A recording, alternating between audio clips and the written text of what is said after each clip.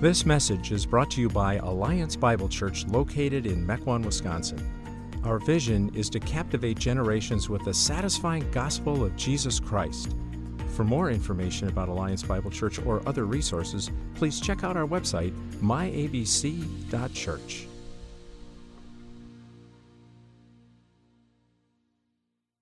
If you have a Bible with you or the Alliance Bible Church app, a little commercial there, go ahead and open that up to John chapter 5. John chapter 5. Also, in your bulletin this morning, you'll find a Connect card in there. We want to invite you, if you have a question or an interest or a prayer request, or especially if you're new here, invite you to fill that out. You can drop that in the offering plate as it comes by at the end of the service. Now enter into this story with me. This story found in a book, penned with a purpose, a stated purpose, a purpose that appeals to every skeptic and kid who's ever read it, a purpose that every seeker and saint, when they come across it, wonder at it, a purpose that isn't hidden, isn't lurking, but it's being publicly proclaimed and asked on every page of this ancient biography. A purpose that says that these things were written so that you might believe that Jesus is the Christ, the Son of God. See that word Christ there, it hadn't yet become a last name. No, it meant something.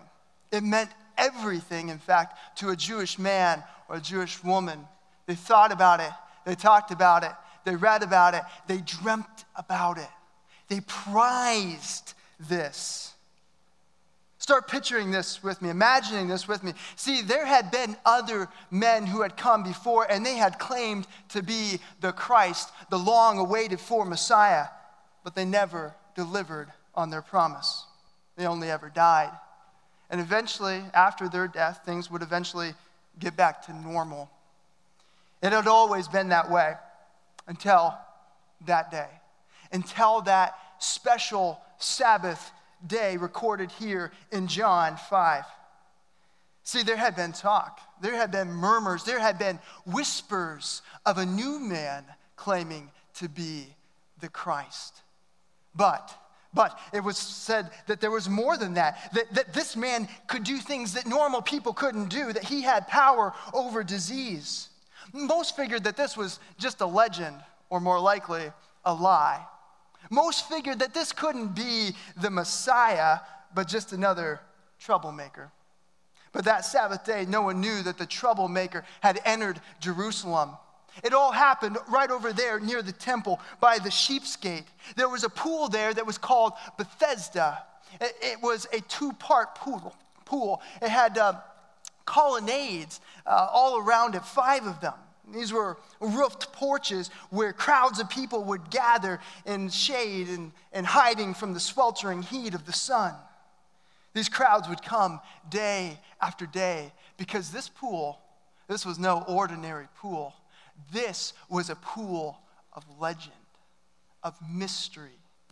It was said of this pool that occasionally an angel from heaven would swoop down and he would swirl the waters. And then the first one in the waters after that would be healed. This meant a slight disturbance, a slight wave in the wrong direction could cause a mad dash of people running for the water, leaving the slower ones in the dust. And so there on the porches were littered the sick of the city, all crowding around, hoping, watching, waiting, ready to move. One man who was there, he really believed. He had done something, no one was ever quite sure exactly what it was, but he had ended up as an invalid as a result. He was paralyzed from the waist down. He lived off of the charity and begging. His hands were beyond callous. They were like leather from having to crawl his way through the dirt and rocks of the streets of Jerusalem as he daily drug himself around. As an invalid, he had no control over his bowels or his bladder. He looked disgusting. He smelled disgusting.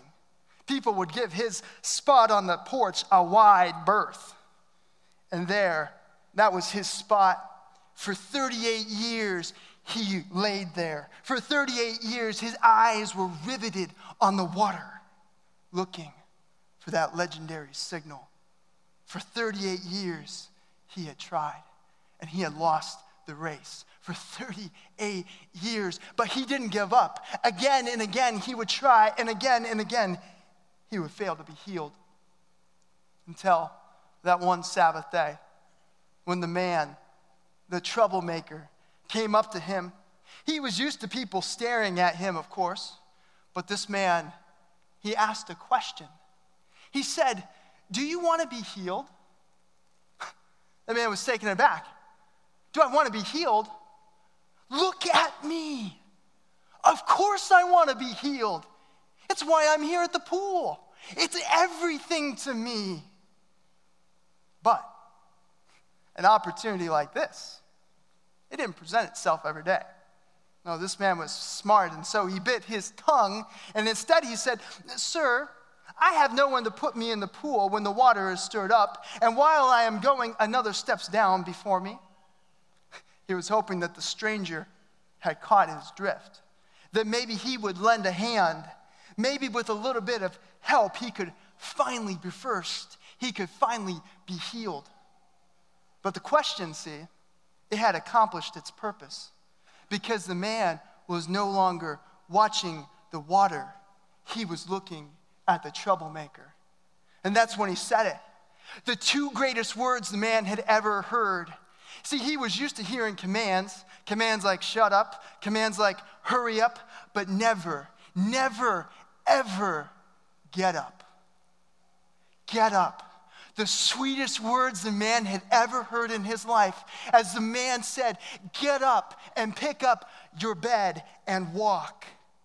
It was in that moment, feeling began to rush into his legs. Strength began to happen. Movement began to occur. He began to place a leathered hand on the ground, and he began to rise. Well, that didn't just happen every day.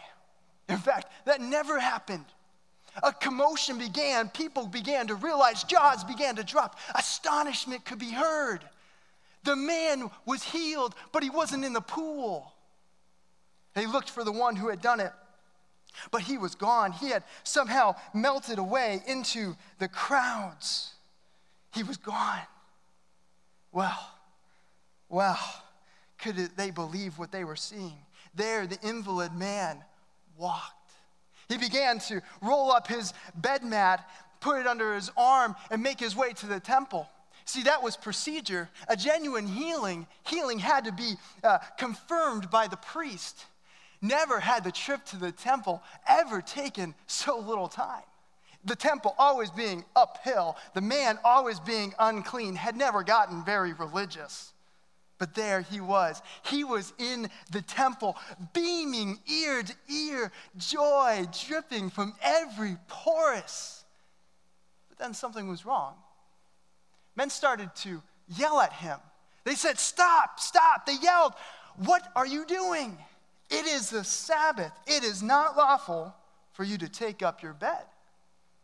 As a Jew, how had he forgotten about this? In his joy of the miraculous healing, he hadn't thought about it being the Sabbath. He tried to explain things to smooth them over. He said, "The man who healed me, that man said to me, 'Take up your bed and walk.'" But they pressed. Who? Who told you to do that? They wanted to know. Well, as the man thought about it, he wanted to know too. But he didn't know who had healed him. He didn't know who had said to him, "Get up and walk."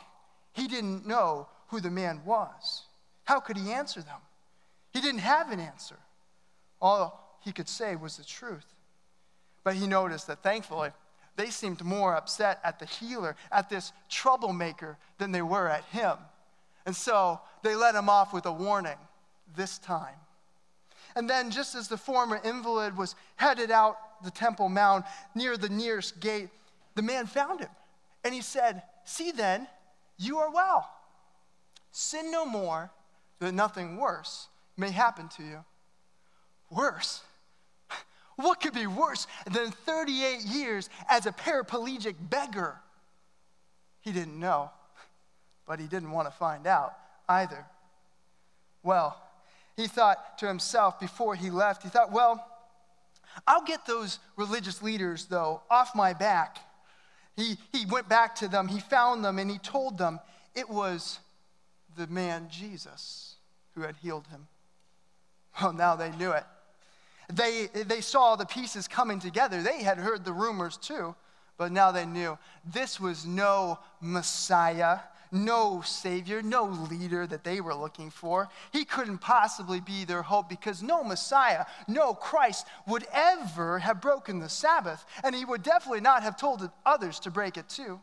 He had told that beggar to pick up his bed and walk. That was against the rules. The Mishnah, it had 39 sacred rules that the teachers had decided on, and this broke one. No true Messiah would ever do that. This guy was a fake, a fraud, and they were going to put a stop to it. They tracked him down at the gate, and when they found him, they lit into him. They persecuted him, or as the Greeks like to call it in their courts, they prosecuted him. They weren't going to let this guy get away with it. After all, they had him dead to rights for breaking the Sabbath and inciting others to do so too. They were going to ruin this false Messiah, and everyone was going to know it. They'd know he was a fake and that they were the protectors of the people. They would know that they had been watching out for them. And so with anger written on every line of their face, disgust dripping with every tone of their words, they made their charge. Who do you think you are to break the Sabbath? And he answered them. One simple line. One line. He said, my Father is working until now, and I am working. My Father is working until now, and I am working too.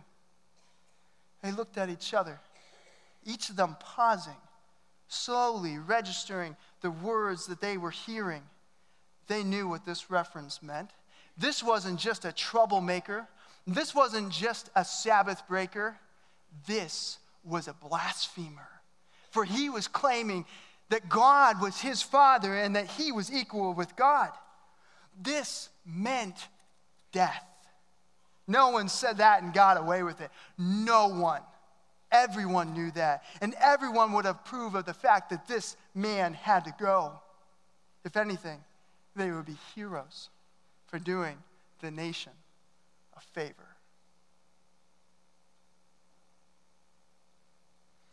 As we step back out of this amazing story, we look at the text that follows. We see that what follows here is a case. A case that Jesus makes for a claim that he is in fact the Messiah, the Son of God. He'll go on from this claim here, and he'll lay out 4 evidences for his claim. He'll explain that, well, number one, that there's John. John, who had already shown up in this book, that John the Baptizer had said that Jesus was the Messiah. For us today, we should note that it was people in that day and time, not somebody just later on, but people in that day and time that were convinced that Jesus was the Messiah. It wasn't an idea that was made up later. But Jesus goes on. He says, I'm not going to rest my testimony on John. He moves on to evidence number 2. He says, there's the miracles. There's the story right here, right, of the lame man walking. And there were countless other reports of Jesus' healings. Now, in the 21st century, we might struggle a little bit as modern people with the idea of miracles. But on the other hand, wouldn't we expect that if the Son of God actually showed up, that the miraculous would happen? Just a thought. But again, Jesus moves on. He says, number 3 here, he says, the source of the miracles. No mere human could simply say to a paraplegic man, get up, and he would be healed, right? We were all clear on that one. Jesus is claiming, though, that God is assisting in these miracles to give witness that Jesus is his Son. And I thought about that piece of evidence, and I thought, is that kind of cheesy to say? I mean, isn't that what every one of these people claiming to be the Christ, wouldn't they, of course, have said that? Wouldn't they had to have claimed that? But then as I thought about it some more, I thought, if I was being accused of impersonating John Valier, son of Dan Valier, wouldn't the first person I would want to come to my defense be my dad? Because wouldn't he, after all, be the greatest authority on who his son was? Maybe second to my mom, somewhere around in there. Right? The same is true here. Now, number 4, he says, Scripture. Specifically, Jesus cites Moses' own words that these Jews in the story, that they knew by heart, but didn't understand or accept. That they had all these words, and they had all pointed to Jesus. If you've been here over the last year, you've heard us explain how the Old Testament pointed to the gospel and to Jesus as the Christ. And we'll be continuing that journey in the fall. I invite you to stay tuned with it. But we'll end here with this very curious turn of events where he leaves us taken aback. And if you're a skeptic in here this morning, hear me out before you tune me out here. But he says in verse 40, he says, I do not receive glory, or that is approval from people. But I know that you do not love God, have the love of God within you. Why? Because I have come in my Father's name, and you do not receive me or accept me. If another comes in his own name, you will receive him. How can you believe when you receive glory or approval from one another and do not seek the approval that comes from the only God? See, Jesus is looking at all of this. He's looking back through all of chapter 5 here. And he's saying that they just saw the lame man walking. They just heard his claim. They just heard his evidences. And they have this stubborn resistance. And he's saying, you're kidding me. You're more biased than a politician. This isn't about an honest hearing. Why? Because each and every one of them was more concerned about the approval of people than they were the truth, let alone the approval of God. Jesus here then, he shows any one of us something deeply important about our faith, especially as we consider the claims of Christ. He says here then that fear of people's disapproval leads to the loss of God's approval.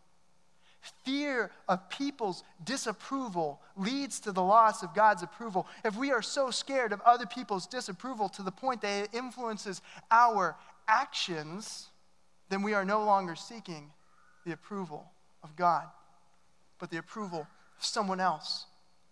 See, friends, whether you're a skeptic or a saint, God's not afraid of questions or doubts. He's not above explaining his claims or giving logical evidence for that. He's done that throughout Scripture. This isn't the only spot. But to look at the evidence without risking the approval of others inevitably leads to disbelief, even in the life of a Christian. A.W. Tozer spoke of these verses saying, if I understand this correctly, Christ taught here the alarming doctrine that the desire for honor among men made belief impossible. Is this sin at the root of religious unbelief? Could it be that those intellectual difficulties which men blame for their inability to believe are but smoke screens to conceal the real cause that lies behind them? Was it this greedy desire for honor from man that made men into Pharisees into deicides, killers of God? Is this the secret back of religious self-righteousness and empty worship? I believe it may be. What's the real cause for your struggle with faith? Could it be, skeptic or saint, fear? Fear of what others would think if you asked those questions, if you admitted where you're at, what you really believe, or you began to explore the claims of Christ? Could it be? Maybe you've noticed the power of disapproval in our world. We can see this in every facet of life.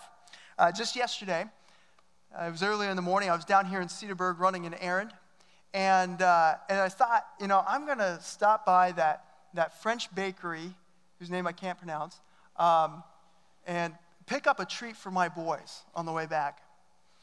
So anyways, I get there, though, and I look down and I realize, because it had been early, I had decided that it was okay to break that fashion rule about socks and flip-flops, because I'm not 45 yet, and there's some pain in the room over that one.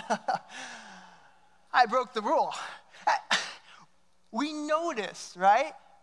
We notice those little cultural faux pas, those little things.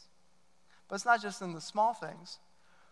Just earlier this week, news hit about the famous British snowboarder, Ellie Sutter, who had gained lots of approval. But out of fear of future disapproval of losing it, she took her own life. She was 18. Fear of other people's approval is a powerful force, and if allowed, it can keep us from seeking God's approval for fear of others' disapproval. If you want to explore the claims of Jesus, if you want to be a follower of his, you have to be willing to risk the affection and approval of others. Otherwise, it is a pointless endeavor. If we are unwilling, also, as followers of Christ, to later on in life, as we find ourselves living as a Christian, that we find ourselves unwilling to part with the comforts of life or the approval of our coworkers or our friends or even our family, to continue to seek the approval of God, then we will end up with a chronically ill faith, an empty worship, and a confused mind. We must be willing to risk it all for the sake of Christ's approval. Billy Graham once shared a letter to this effect, a letter that was from a young communist, and so it's in some ways by way of opposite here, but a letter that perfectly displays this, a letter that he wrote to his fiancée as a breakup letter. He wrote, "We communists have a high casualty rate. We're the ones who get shot, hung, lynched, tarred, feathered, jailed, slandered, ridiculed, and fired from our jobs. And in every other way, we are made as uncomfortable as possible. A certain percentage of us get killed or imprisoned.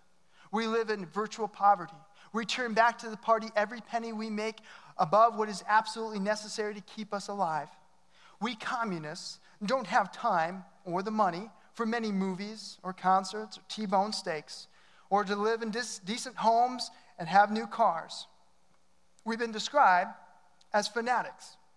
We are fanatics. Our lives are dominated by one great overshadowing factor, the struggle for world communism. We communists have a philosophy of life which no amount of money could buy. We have a cause to fight for, a definite purpose in life. We subordinate our petty personal selves into the great movement of humanity. And if our personal lives seem hard or our egos appear to suffer through subordination to the party, then we are adequately compensated by the thought that each of us in his small way is contributing to something new and true and better for mankind. There is one thing in which I am dead earnest, and that is the communist cause. It is my life, my business, my religion, my hobby, my sweetheart, my wife and mistress, my bread and meat. I work at it in the daytime, I dream of it at night. Its hold grows on me, not lessens as time goes on. Therefore, I cannot carry on a friendship, a love affair, or even a conversation without relating to this force which drives and guides my life. I evaluate people, books, ideas, actions according to how they affect the communist cause and by their attitude toward it. I've already been in jail because of my ideas. And if necessary, I'm ready to go before the firing squad. Commitment. Willing to risk the disapproval of everybody else. The commitment of seeking the approval of only one is powerful. Oh, that we, as followers of Jesus, would awaken to the freedom and the joy that is ours if we, by faith, would challenge the deep desire of others' approval in our hearts with the commitment to seek the approval that only comes from God. This morning, I want to leave us with one question. One question. And I want to invite you to dialogue with someone about this week as a starting point on this journey. Grab a cup of coffee with someone you know.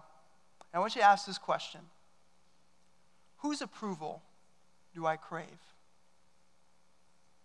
Whose approval do I really crave? Because friends, we must fix our eyes on another source of approval, one that lasts. We must put aside the fear of others' disapproval and start taking note of what we crave so that we can be intentional about putting our desire for Jesus' approval above all else. That we would become willing to risk the embarrassment of friends to pursue the approval of God. And if we do that, then we will experience the joy and the peace and the contentment that comes from pursuing the approval of an audience of one. And that one is Christ. Amen? Let's pray. Jesus, we are so prone to wonder. We are prone to desire the approval of everybody else except for you. We are so prone to seek and pursue something other. Lord, would you find our hearts? Would you show us where we crave, what we deeply desire, and through it prune us. Make us willing to put up with the embarrassment, to put up with the disapproval of everybody else except for you. May you give that singularness to our hearts, to desire your approval, your words of well done, good and faithful servant, above all others. And we pray that in Jesus' name. Amen.